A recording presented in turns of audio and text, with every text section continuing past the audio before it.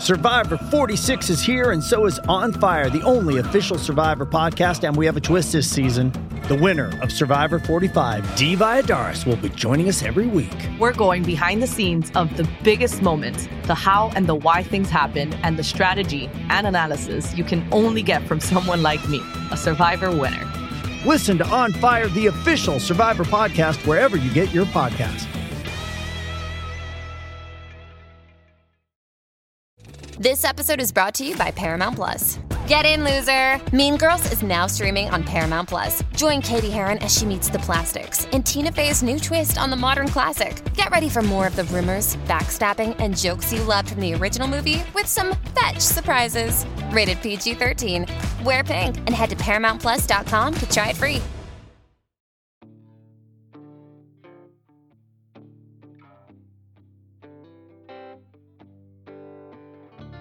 Happy Friday, friends. We've been waiting all week for this, haven't we? Welcome back to Swamp Daddy's Lounge. Too much? All right. We'll stick to Casa de Blood for now. I'm trying to spice things up around here, you know. Maybe I could put in a tiki bar or something. Yeah, a hot tub would be nice too, Chester. And I'm sure all sorts of ladies would want to get in there with a filthy alligator, chicken bones floating around. Jeez, so sensitive. Anyway, come on in, friend. We've got work to do. Steve? Oh, hey, Drew. Hey, bud, good to see you. What brings you out this way, friend? Just came by to pet Chester. Also thought your listeners might like to check out the Chilling Tales for Dark Nights podcast, available wherever you do your listening. Well, sure thing, Steve. I'll bet most of them listen already, but if you don't, you'll want to add that to your repertoire right away. I perform on there sometimes myself. Thanks, pal. Oh, and just so you know, you're out of Twinkies. Huh? No, that's impossible. I just bought a box. Oh, damn it, Steve. See you on the flip-flop. I'm going for a dip. Well, hope he waited half an hour first. Oh yeah, I gotta do something for Big John from Leicester, England. He likes it when I take a shot of whiskey. Makes him feel not so alone in his drinking, I reckon. And we wouldn't want any friends to feel left out. Whew. All right, it's time to smoke 'em if you've got 'em and drink those glasses to the bottom, y'all. 'Cause old Drew Blood has a tale to tell. Oh, hey, I didn't see you there. You know, Drew Blood's Dark Tales is only one of the many shows on this network you could be listening to. We hope you'll subscribe to our entire lineup, including Chilling Tales for Dark Nights, Scary Stories Told in the Dark, Fear from the Heartland, and Horror Hill. All available on YouTube or your favorite podcast platform. Also, visit simplyscarypodcast.com to become a patron. For as little as $5 a month, you get our entire catalog ad-free and available to download or stream. A bargain. And now, back to the show. And tonight, we welcome back our old pal, Aaron Vleck. February, I'm hearing, is Women in Horror Month, and I'm proud to say that Aaron Vleck is in fact a woman. So we've checked that box. And don't ever challenge my bona fides. Black History Month? Well, give me another year. They'll come around. So, from author Aaron Vleck, I present to you The Hot Zone.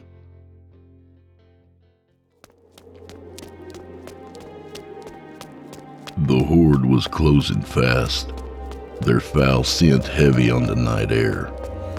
As they scrambled over parked cars and rained down destruction on the streets in their sadistic frolicking. Some were on all fours like beasts, or upright like men. Others flapped their wings so loudly, David couldn't keep his wits about them. They were chanting his old name now, begging him to join them, promising to feast on his blood such as it was if he refused them. Long black coattails flew in the wind, concealing a dozen lanky, grinning bodies. They were playing with him now, and he despised them for it. Some of these foul creatures he had hated for a millennium, with good reason, Others he had once called friend. All he could do was keep running. There was only one more block to go. The meeting point was just up ahead. He could see it now through the piss-yellow mist that clouded the damp streets. David thought he might actually have a chance to outrun them. The huge doors stood bright and open, ready to receive him as a few late stragglers wandered out and huddled under their umbrellas in the hot summer rain. David lurched into a last desperate sprint, expending the last of his strength as vicious gibbering laughter swallowed him. He screamed as the black talons ripped into his flesh and the hot, rank breath filled his lungs. The last thing David saw was the cold, wet pavement slamming into his ravaged face.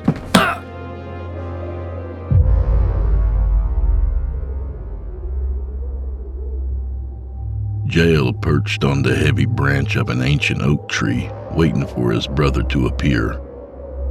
He stifled a sharp cry of rage and agony. The empty streets had become way too quiet. The horde had taken his brother. He knew because he could no longer hear David's footsteps splashing through the alley, no longer feel his presence. The smell of death and the acrid stench of joy and exultation as the horde ravaged David's flesh sickened him. But there was nothing he could do alone against so many. Despite the silence, Jael could sense them out there. He would mourn his brother later in the proper time-honored way. David would understand. The whole world would know of his loss, his pain, and his sorrow. And they too would understand. The horde started in again, making a lot of noise, trying to lure him out. They always made so damn much noise. They were vulgar and he loathed them. In the days to come, if the opportunity arose, he would butcher every last one of them and savor the bitter taste of their blood as he licked it from his fingers. Leaping from the sagging branch, Jael landed silently on the pavement. But they had heard him and were after him in an instant. Jael quickly closed the distance between himself and the large welcoming building up ahead. But they were as fast and agile as he remembered, and they weren't laughing now, not playing with him at all. Their vile threats and hideous promises roared in his ears. A hot wave of foul, rancid breath washed over him as he exited the alley and scrambled up the broad marble staircase. The razor-like claws grazing the back of his neck as they closed with him on the second stair. Their screams echoed in his brain as they watched him stumble over the top two steps and stagger through the open door where he collapsed in a pool of candlelight.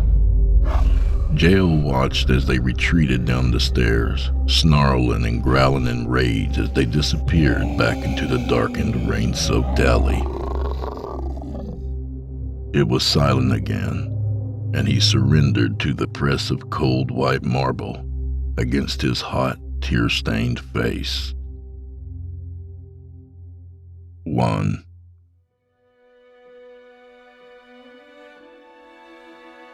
Father Lorenzo's powerful, slender body knelt before the altar in prayer, but his heart just wasn't in it. It hadn't really been in it for years, if it ever truly had been. He was alert to everything around him, ears strained, muscles tensed for the slightest shift in the air if anyone came too close. Even his nostrils flared, waiting for anything amiss from the usual sounds and smells of the church and its habitual denizens. It had to be like this. St. Anne's Parish suffered the same problems as the city that engulfed him, and the growing population of homeless and those barely hanging on who crowded the neighboring streets. They were the addicts, hustlers, hookers, and related personnel, feral kids, old people on $1 a day, and others who defied all imaginative description. and none of them were looking for salvation. Even the inner sanctum of St. Anne's was no protection from the ravages of hunger and despair. Intruders robbed the parish 5 times in the last year and mugged Father Lorenzo at knife point on the front steps twice. An explosion of angry voices at the back of the church brought Father Lorenzo to his feet. He raced down the center aisle as the dark figure of a man appeared in the doorway and then collapsed on the floor. He dashed to the man's side, cautiously examining the motionless body. He saw a thick knot of black-clad figures scrambling down the steps and then disappearing in a half a dozen directions into the dark streets. The priest turned back to the fallen man and shook his head. What had looked exactly like arching wings a moment before as the man stood in the doorway were now just the dark folds of his long black coat. The youthful face wore a twisted and inhuman grimace. So many kids came here looking for shelter or a hot meal. Most of them were out of their minds, on one drug or a veritable cocktail of them. At best, Lorenzo thought cynically, all I can offer them is just another drug. 2. Lorenzo sat on the edge of the battered brown leather chair in his study and stared at his young visitor. The boy was wide awake now and stared back at him. Taking a deep breath, the priest stood up, straightened his robes, and moved a few steps closer toward his guest. Hello, hi, Lorenzo said for the 3rd time in 5 minutes, forcing a smile and extending his hand. Welcome to St. Anne's. The young man stood as Lorenzo approached, more than a head taller than the wiry priest, and he wasn't smiling. Lorenzo instinctively took 2 steps back.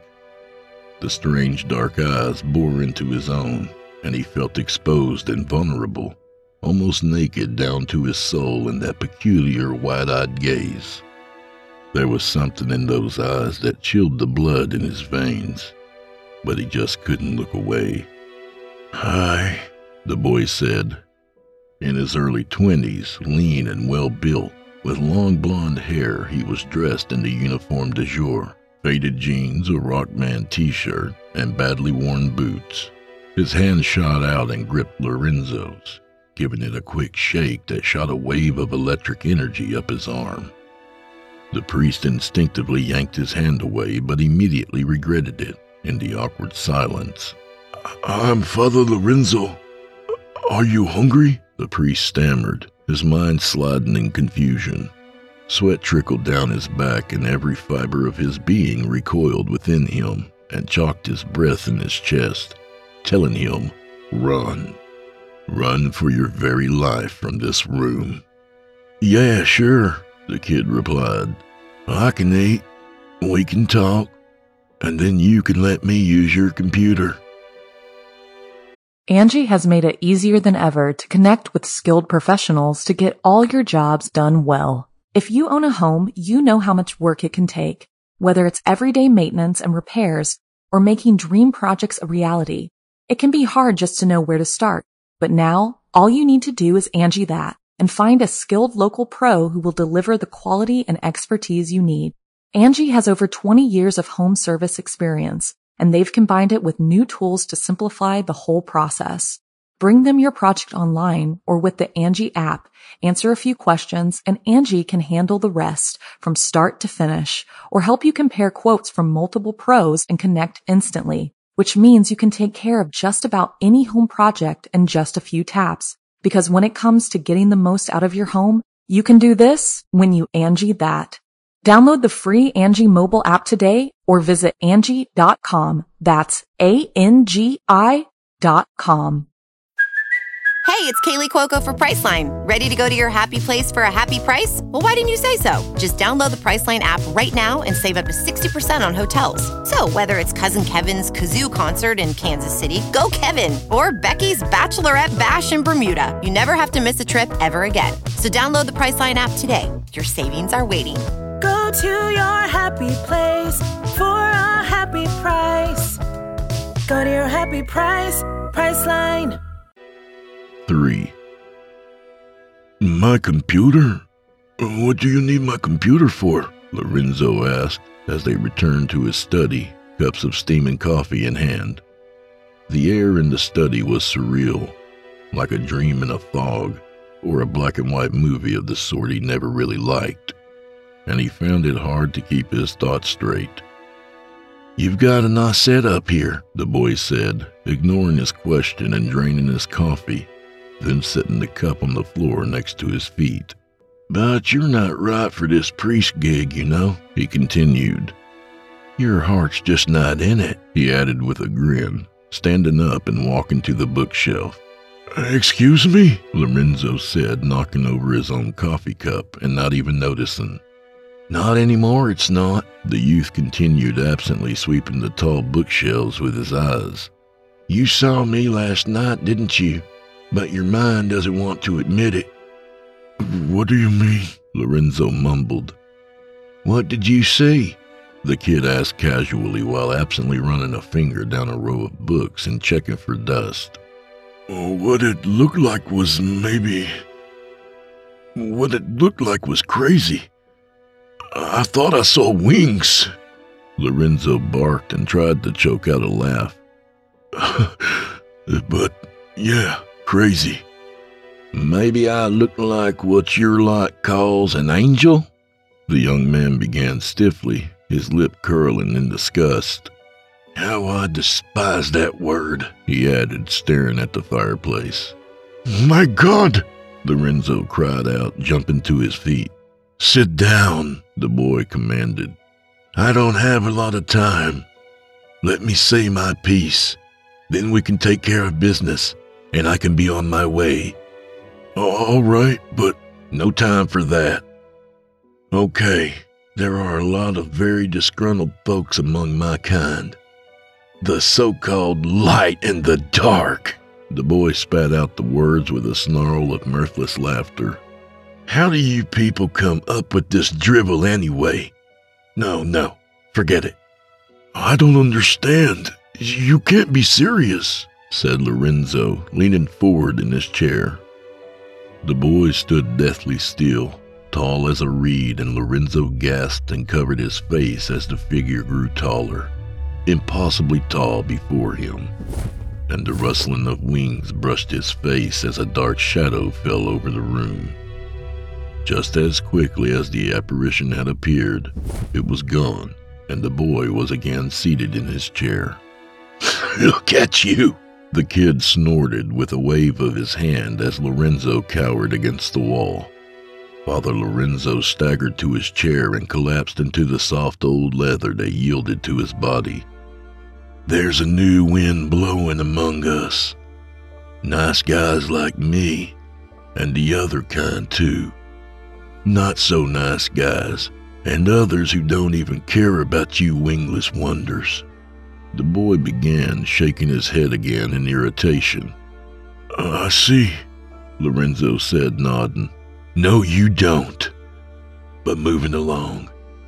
We're bloody sick of the old myths your lot has nailed on to us, and we're more interested in how things really are, the boy said, dropping into his chair. And how are things really? Lorenzo muttered. Change! The boy roared. The universe is alive. Things flower and reform themselves into unimaginable variations.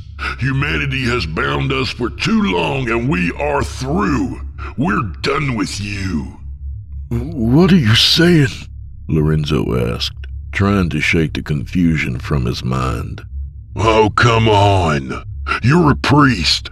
Who better than you knows all the hideous and hoary monsters of horn and claw and their sappy white-winged counterparts, always blonde for some reason, that populate your sermons? It was never like that outside the imaginations of a few old unimaginative storytellers. But then it all went viral. Have we? But certainly... No! Shouted the boy. I'm insane for believing I'm really having this conversation, the priest mumbled to himself, his eyes wide and searching.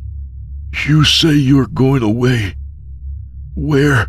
The hell away from here, the kid roared. I can tell you that much. We're headed for the hot zone. Hot zone? Lorenzo asked sharply, thrilling at the sound of the words. Yeah, the hot zone. Kind of a no man's land. A demilitarized zone where nobody's in charge, the boy said with a tilt of his head and a hint of a smile. Think of the possibilities. And what do you need my computer for? Asked Lorenzo hesitantly. The computer is the portal, the jump point to the hot zone. The internet? Lorenzo cried out excitedly. Not just the internet, my good priest. The Tor. The Tor? Yeah. Gateway to the deep dark web. The hot zone. 4. Father Lorenzo stared down at the laptop computer in his office, his visitor at his side and his stomach in knots. On the top of the machine, etched across its silver hull, was the image of an apple with a bite taken out of it. The irony of this image was not lost on either priest or visitor. Why a church? Lorenzo heard himself ask. Why come here if it has no meaning for you? I'd have preferred a library, but this place was closer, the boy barked with a snort. And besides, like us, you guys are always open for business. A library? Yeah. The people who originally built libraries worshipped wisdom and knowledge. They understood the universal formula of design and work it into their monuments, temples, and libraries. It's a formula that's reflected in the atoms and in the bodies of man and animals, trees and rocks, between thought and action, for all time and throughout the very cosmos itself. And the computer? What's the connection between the computer and this deep net thing? I told you, it's the gateway. Okay, look. These buildings, old traditional structures built to house an ideal. They all manifest as perfect proportional mean, by their very design and by the function they were intended to serve. I preferred the library because it's cleaner, less cluttered with any single ideology that would muck things up. Now, if somebody stacked enough layers of this formula together and they knew what they were doing, they could open any known space just by knowing where they wanted to go. What's really cool is they could create new discrete spaces within the mean ratio where none ever existed before. The boy paused and smiled at Lorenzo as though some vast cosmic wonder was now revealed. Such spaces would be free of any echo or tendency to default toward entrenched visions of reality, because they have none, being newly created or newly discovered, articulated and defined. There's an infinite capacity for such creation. The computer enters the picture because the internet has naturally created such an inevitable new space. Not created it exactly, but identified it, colonized it, made known to all interested parties where it lies and how to get there. The colonized regions represent the matter, while the unidentified free places, that's the space. Make sense? Starting to, I think, maybe, Lorenzo replied. Good, the boy said as Lorenzo booted up the Mac, then moved aside for him to take the console. I take it you've never been on the dark net before. Never heard of it until this morning, Lorenzo said, marveling at the boy's fingers as they sped over the keys and images flashed across the screen and then disappeared. I'll have to load up and set up Tor. I set my sigil here, he explained, touching the screen with a slender finger, so you won't have any piranha sniffing around the minute I log on. I've got a few dirty denizens on my trail, but once I am down there, I can handle them. Now, here's the plan. I'm going to open the Tor side and access the dark net. I will then sync with the universal ratio of matter to space in myself. magnified by the large ratio represented by that of the church building itself. Then I'll ride the ratio all the way down and jack into the corresponding ratio represented by the Tor to the deep net. From the deep net, I'll connect to everything else, the boy explained, looking into Lorenzo's eyes for understanding. You don't mean physically? Lorenzo gasped. Physically, but you can ponder about all that later. 2 things. 1, you're going to get out of here when I tell you to. No questions, no looking back, understand? Okay, got it, replied Lorenzo, prickling with irritation. Good. 2nd, you come back after about 10 minutes and you wipe the dark net, Tor, everything I've set up here today. You wipe it clean off your hard drive and out of your memory. That's this memory, the boy said firmly, tapping the screen. And your memory, he added, tapping the side of his head. As best as you can, anyway.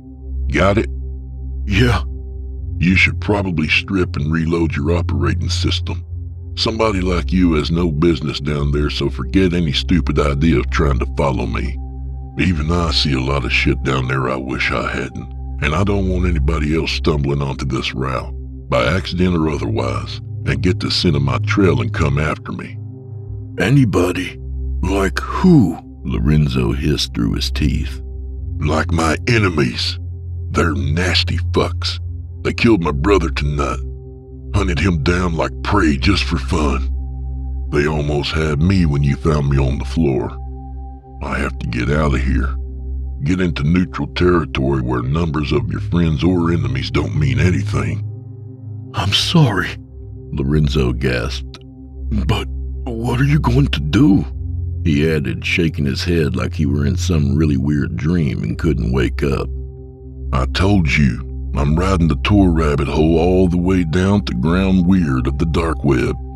From there, I parachute in a manner of speaking straight into the hot zone. Physically? Really and truly? Yes, I told you. When I tell you to get out, you go. You shut the door behind you. Run like hell if you have to, and then I'm gone. And Lorenzo, there's one more thing What? The kid froze, his head cocked as if hearing something he really didn't want to hear just now. He muttered something under his breath that sounded like a curse, and then turned back to the computer, his hands renewing their frantic pounding of the keys. Go, Lorenzo!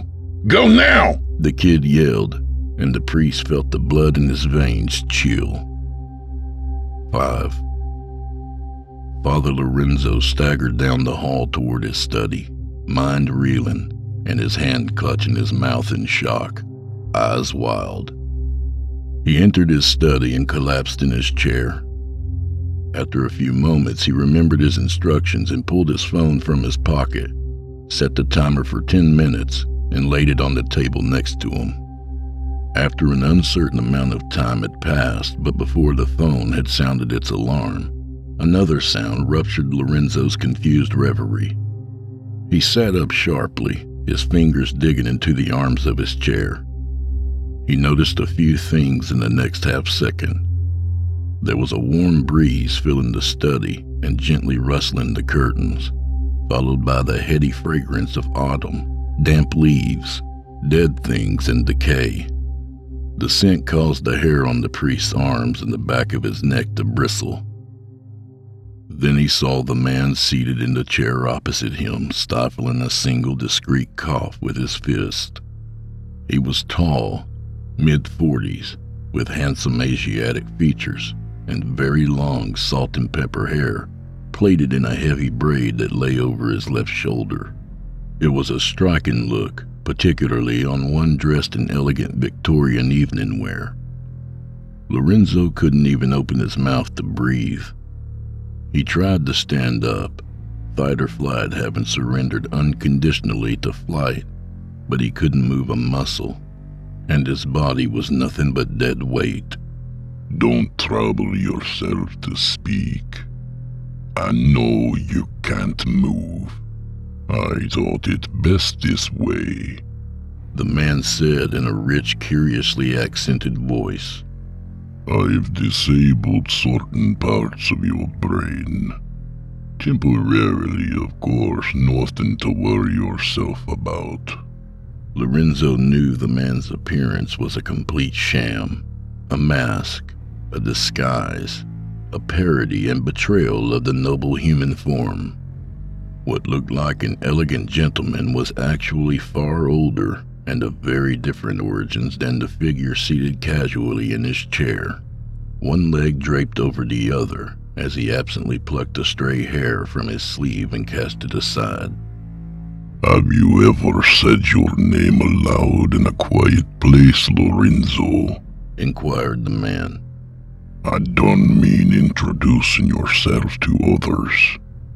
I mean when you're all alone. Have you ever spoken your name as a word of sublime poetry, just to see it dance upon the silence, how it repels and consumes all lesser inferior sounds that would dare challenge its supreme place in the moment?" the man asked, as though delivering his words from the grandest theatrical stage in history. Lorenzo tried to nod his head and calm himself, but it was useless, and he feared he would release the contents of his bowels and bladder into his chair. "No? How very sad. Let me show you how it's done so you may see truly what I mean," the man said softly as he drew a deep breath, then released it and moistened his lips. Lorenzo braced as if for sudden impact with a deadly force of catastrophic magnitude. "Lucifer," the man said in a voice so gentle and full of passion he could have been whispering into the ear of an ardent lover. Lorenzo shuddered and almost gagged. "You see, I believe that of all my many and glorious names of sublime poetry, this one is my absolute favorite," he said with a smile that pierced Lorenzo's soul like a needle through the body of a living moth. "There is another whose name, like mine, is sheer poetry," he continued. "But he has renounced that precious name and struck out upon a perilous journey into madness and infamy he cannot possibly complete. He has broken with," he said, rising and coming to stand before the priest's chair and leaning down to gaze into his face, "with the order of things. I fear he may have come here soliciting your assistance in this madcap misadventure, this fool's errand. It would be profoundly unwise for anyone such as yourself to aid this individual in his unfortunate schemes. Just nod, Lorenzo, so I know we understand one another. It would be easy, pitifully easy, and so very sad, for your affairs were to take a sudden sour turn here at St. Anne's. Don't you think?" Lorenzo stared wild-eyed and unblinking at the man, at Lucifer, while the small boy part of himself prayed that he'd wake up, that none of this was really happening. "One wonders," Lucifer continued, returning to his seat and glancing around the room.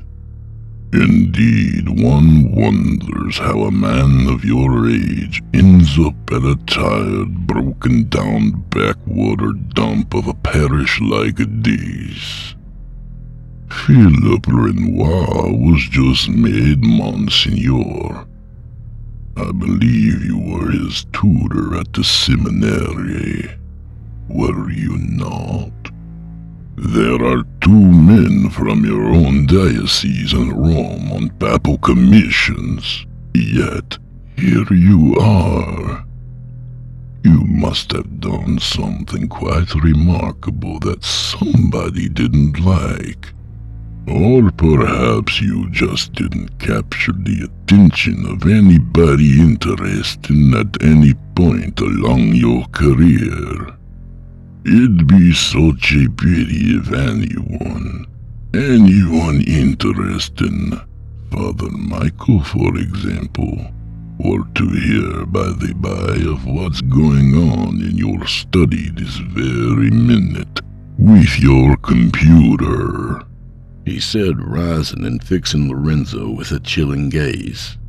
"Why don't we go take a look, Perhaps I can help you sort all this out," he said imperviously. Lorenzo staggered to his feet like a puppet on uneven strings and was dragged down the long hall by the force of a will he could neither comprehend nor resist. When they entered the office, the young visitor was gone, as expected, and the dark net was still open and running. The distinctive characters of a traveler's destination swarmed the screen, filling it, dissolving into emptiness and then appearing again to repeat the cycle of patterns, dots, swirling lines, and blackness. Lucifer smiled and looked from the screen to Lorenzo. "You're dismissed. Sleep now. You'll awaken in a little while. You'll remember nothing, of course, but do remember this. Watch your back, priest. The world is a very dangerous place these days, and nobody believes in hallowed ground anymore. Not even me," Lucifer said, waving a hand over Lorenzo's face and watching as he collapsed onto the carpet.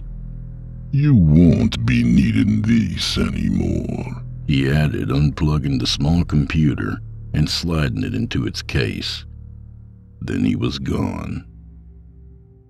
6. In a place far, far removed from St. Anne's Parish, in a study once much more opulent and severe than that belonging to Father Lorenzo, Lucifer, son of the morning, stared into the screen of a small computer sitting on a stack of very old books. He had allowed himself to indulge in a series of thoughts and meditations he hadn't savored for a very long time. Delighting greatly in this whole affair, Lucifer felt almost young again, if young he had ever truly been. He thought back over recent history and marveled at what lay before him, and at himself. "They'll never know until it's too late," he mused, satisfied and for the first time in his life, content for the moment, and strangely hopeful for what yet may be. When he had first become aware that humans were fooling around in new terrains of being, creating discrete pockets of sub-reality that could then be shared and accessed by virtually anybody, he hadn't believed it. He hadn't thought that they were capable of such flights of imagination, of such excesses of hubris and unrestraint. Then he had discovered some odd characters who called themselves chaos magicians. They rejected all the old ideas about good and evil, all the absolute declarations of what reality, mind and matter, even what consciousness and time itself were all about. That indeed these were as fluid and malleable as clay in potter's hands, waiting to be formed and then reformed, destroyed and made new again, according to the design and desire of those hands. That brave but reckless explorers were forging new and unrecognizable pathways through reality was highly undeniable. They were mixing and matching unrelated paradigms and incompatible magics and religion, and manipulating it all in the name of deities and archetypes pulled out of TV shows and comic books, ancient history, and their own unfettered imaginations. They were even calling up nameless minions out of nowhere called servitors to do their bidding, or just for fun.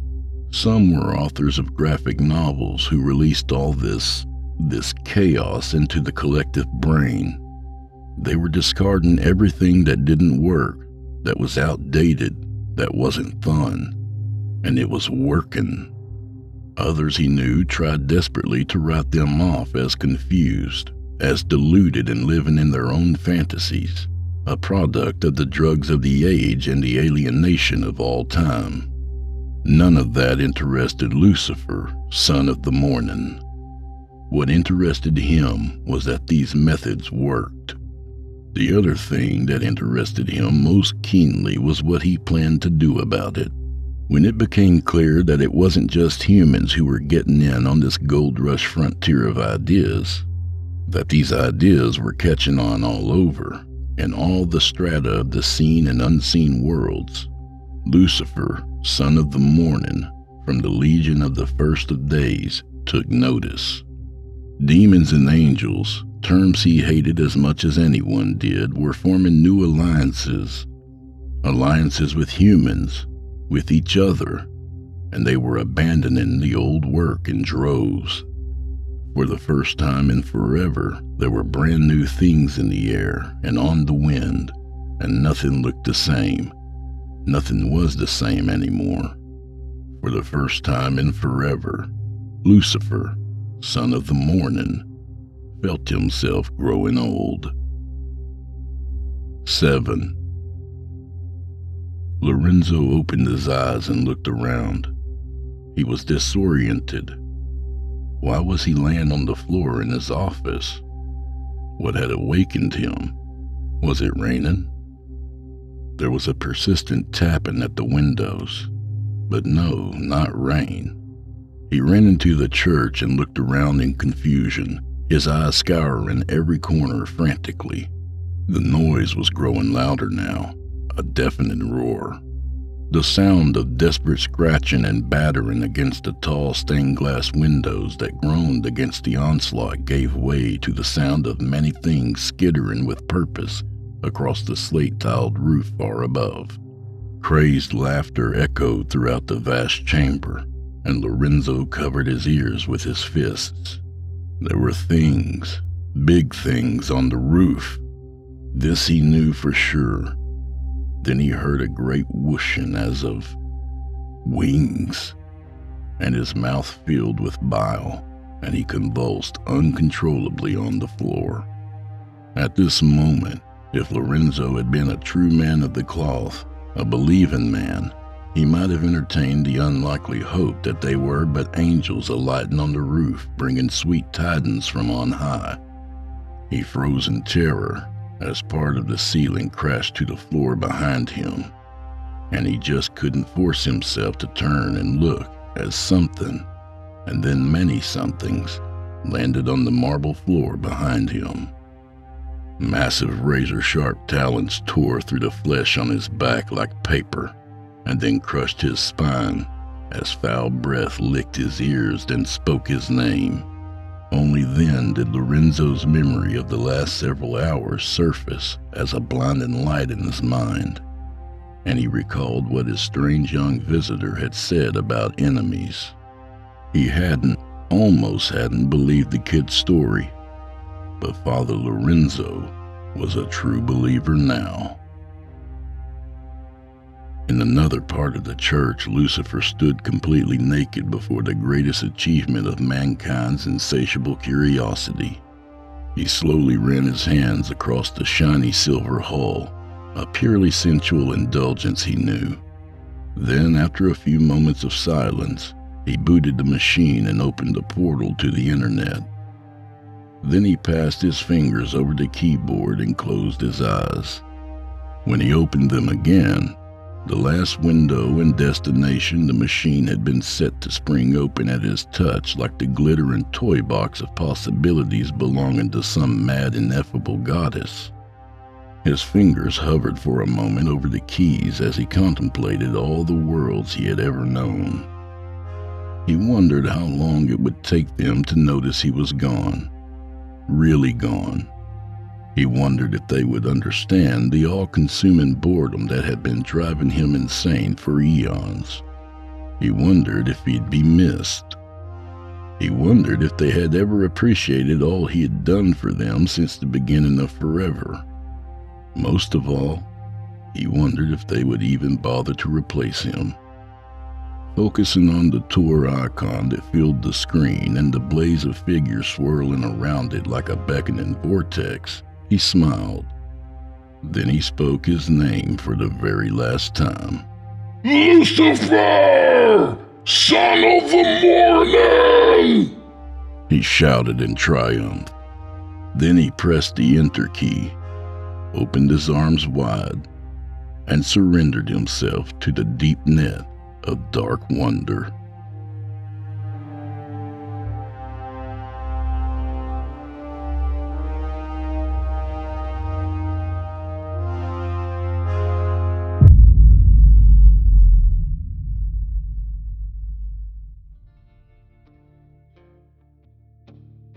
And that was The Hot Zone by author Aaron Bleck. A good reminder to check the parental settings on your kid's tablet. Jeff just caught his kid trying to Google blue waffle, but he's on top of that shit. Be foretold, the gate to hell is sitting right on your desktop. A little about the author. Aaron Bleck is a storyteller whose work focuses primarily on the trickster as bringer of the light and proponent of disquiet and humors. Many of her short stories delve into the original tales of the Jinn and the universal imagining of the Native American coyote.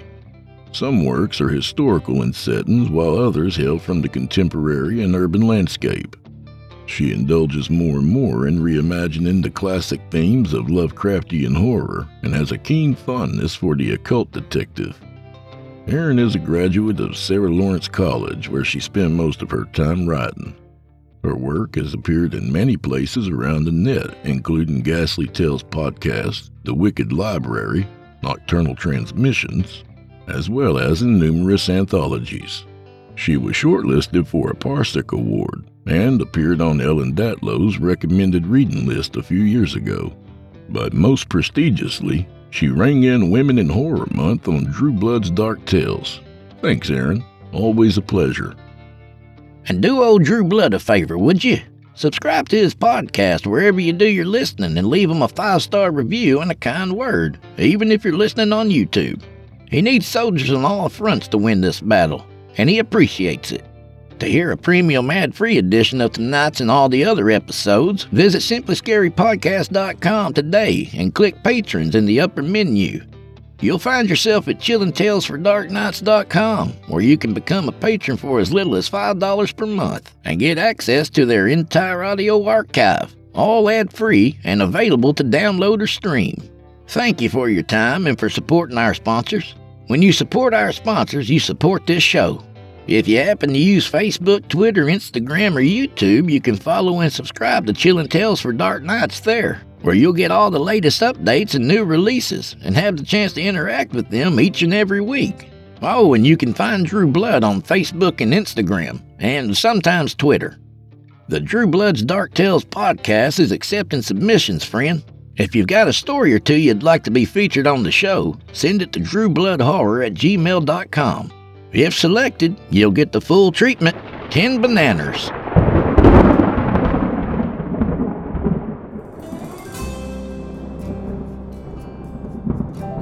Well, I'm afraid this is where we part ways, at least till next week. So grab a drink for the road, friend, and if you see Steve Taylor swimming around out there, make sure he's not getting any cramps. I'd like to say hello to a few listeners of the show: James Blaylock, Morgan Hilburn Harrington, and Summer Saunders. I really appreciate the support and comments, y'all. Keep them coming. So, James Blaylock, Morgan Hilburn Harrington, and Summer Saunders, may the wind be at your back, and may the road rise up to meet you. Hide those Twinkies all the way in the back of the cupboard, and if not, you might as well go fuck yourselves. Good night, y'all.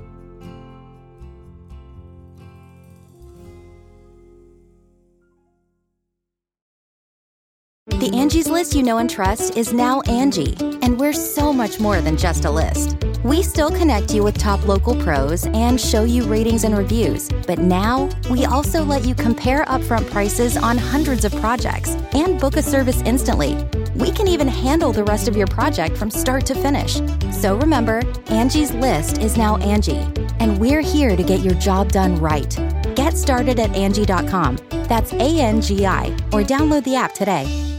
Angie has made it easier than ever to connect with skilled professionals to get all your jobs done well. If you own a home, you know how much work it can take, whether it's everyday maintenance and repairs or making dream projects a reality.